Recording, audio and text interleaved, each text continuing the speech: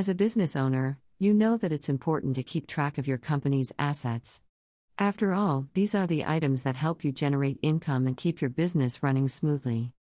What are fixed assets? Fixed assets are long-term physical assets such as land, buildings, machinery, and equipment. They are considered fixed because they are not expected to be converted into cash within the normal operating cycle of the business. Why record fixed assets in QuickBooks Online? QuickBooks Online is cloud-based accounting software that helps small businesses manage their finances. One of the features of QuickBooks Online is the ability to track fixed asset QuickBooks. This can be helpful for businesses for a number of reasons, including to keep track of the value of the business's assets over time, to calculate depreciation expense for tax purposes, to get a clear picture of the business's overall financial health. How to record fixed assets in QuickBooks Online. There are a few different ways to record fixed assets in QuickBooks Online. The method you choose will depend on the type of asset you're recording and how much detail you want to track. For example, if you're recording a piece of machinery that was purchased outright, you would create a new asset account in QuickBooks Online and enter the purchase price as the opening balance. How to record fixed assets in QuickBooks Online.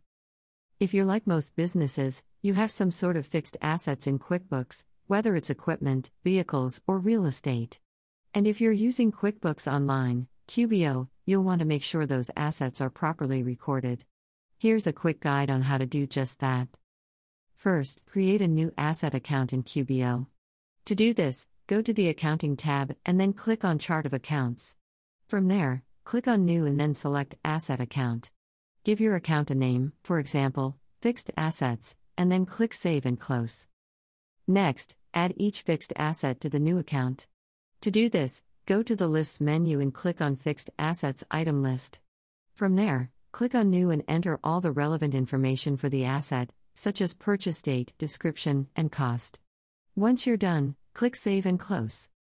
Now that your fixed assets are properly recorded in QBO, you can start tracking their depreciation. To do this, go to the Reports menu and click on Fixed Assets Summary. This report will show you the depreciation for all your fixed assets over time. What is the difference between an asset and a liability? When you're running a business, it's important to keep track of your assets and liabilities. But what's the difference between the two? Here's a quick rundown. QuickBooks Online Fixed Asset Manager assets are anything that your business owns and can use to generate income. This includes items like cash, inventory, buildings, and equipment. In general, you want to keep track of your assets and liabilities so that you can see how much your business is worth. This information can be helpful when making decisions about things like expanding your business or taking out loans. How to depreciate fixed assets. If you have a business, chances are you have some type of fixed asset. A fixed asset is anything that is used in your business for more than 1 year. You can depreciate fixed assets by recording them as an asset account in QuickBooks Online, QBO. To do this, go to the Accounting menu and select Chart of Accounts. On the Accountant tab, click New and then choose Asset from the Type drop-down menu. Enter the name of the asset in the Account Name field and click Save and Close.